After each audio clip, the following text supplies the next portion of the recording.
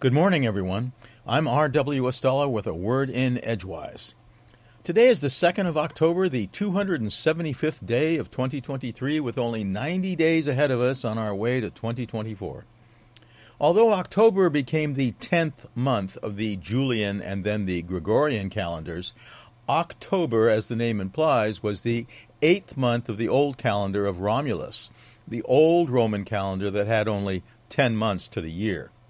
Yet, for a variety of reasons, most of them understandable, Julius Caesar sided with the not-quite-as-old Romans to add 2 months, named January and February, while also retaining the original lineup, despite the etymological 8th month now being called the 10th month. Welsh poet Dylan Thomas celebrates this month with Poem in October. It was my 30th year to heaven, woke to my hearing from harbor and neighbor wood, and the mussel pooled, and the heron priested shore, the morning beckon with water praying, and call of seagull and rook, and the knock of sailing boats on the net-webbed wall, myself to set foot, that second in the still sleeping town, and set forth.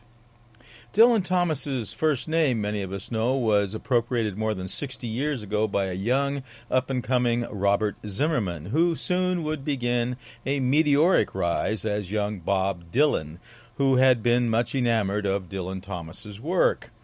Dylan Thomas, many of us also know, left us early. He had often bragged of his drinking exploits in Swansea, claiming to have fallen in love with his first pint of beer at the Uplands Hotel. But 10 years back in The Guardian, Blake Morrison, in his essay, Why Do Writers Drink?, lists Dylan Thomas, Jack Kerouac, John Cheever, Ernest Hemingway, and F. Scott Fitzgerald as legendary drinkers, though Morrison speculates, are the words on the page there despite and not because of alcohol? Penultimately, Morrison posits the telling epitaph, drank like a fish, wrote like a fish. Meanwhile, Maine's Department of Agriculture forecasts that fall colors in northern Maine should reach peak conditions this first week of October, with other areas doing so through mid-October. Heavenward, tonight, our waning gibbous moon keeps close company with the planet Venus, and tomorrow night with the Pleiades star cluster. Today in 1187, Saladin captured Jerusalem from the Crusaders. Today in 1535, French explorer Jacques Cartier visited the Iroquois settlement at Hochelaga, later to become Montreal. Today in 1836, Charles Darwin, after 5 years at sea aboard the HMS Beagle, returned to England. Today in 1872, Phileas Fogg set out on his journey in Jules Verne's Around the World in 80 Days. Today in 1902, Beatrix Potter's The Tale of Peter Rabbit was published. Today in 1925, Josephine Baker first performed in Paris in La Revue Negre. Today in 1950, the first comic strip featuring Charlie Brown, Little Folks, later to become Peanuts, was published by Charles Schulz in 7 nationwide papers. Today in 1967, all the Grateful Dead's members were arrested for possession of marijuana in San Francisco. Today in 1967, Thurgood Marshall was sworn in as the first U.S. Supreme Court Justice who was black. And today in 1974, baseball right fielder Hank Aaron hit his final home run as a member of the Atlanta Braves. Today in 1869 in Porbandar, India, Mohandas Karamchand Gandhi was born into the Vyasa, or merchant caste. For 3 generations, members of Gandhi's Hindu family had served as prime ministers in various Indian states. His father had been prime minister in 4 Indian states. Gandhi's mother was his father's 4th wife, and Gandhi was raised in the traditions of his caste, taught to be a vegetarian, a non-smoker, and a non-drinker. His parents hoped he would become a government official, and by arranging a marriage for him when he was only 13, they believed they were helping him realize his adult responsibilities. Soon as a young man, Gandhi went to England to study law, while also attempting to shed his Indian background and become an English gentleman. but as legend has it, a pamphlet in an English vegetarian restaurant and avidly studying Eastern religions with English theosophists persuaded him to return to Hinduism, and after becoming a barrister, Gandhi returned to India to practice law.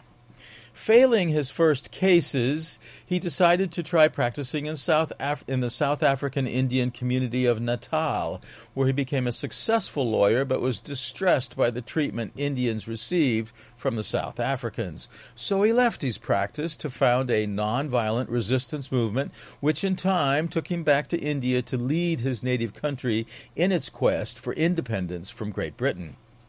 His followers bestowed on him the title Mahatma, meaning great soul, and he especially valued free will, saying, "In matters of conscience, the law of the majority has no place." Today is also the birthday in 1452 of King Richard III of England, in 1800 of American leader of a major slave rebellion in Virginia, Nat Turner, in 1879 of American poet Wallace Stevens, in 1890 of American comedian Groucho Marx, in 1897 of American comedy team Abbott and Costello Bud Abbott, in 1900 of Russian-born British clown Coco, in 1904 of English novelist Graham Greene, in 1929 of American actor and co-founder of the Negro Ensemble Company, Moses Gunn. In 1935 of the first African-American U.S. astronaut, Robert Henry Lawrence, Jr. In 1936 of American attorney Johnny Cochran. In 1939 of American movie critic and actor Rex Reed and American rock singer Lolly Vegas. In 1941 of American rock bassist Ron Mager. And in 1943 of British actress Anna Ford. In 1947 of American keyboardist and songwriter Skip Conte. In 1949 of American photographer Annie Leibovitz. And in 1950 of British rock bassist Michael Rutherford. And in 1951 of British singer-songwriter and bassist Sting. From Orono, Maine, I'm R.W. Estella with a word in Edgewise. Here's to the second official week of autumn and to the 39th week of 2023.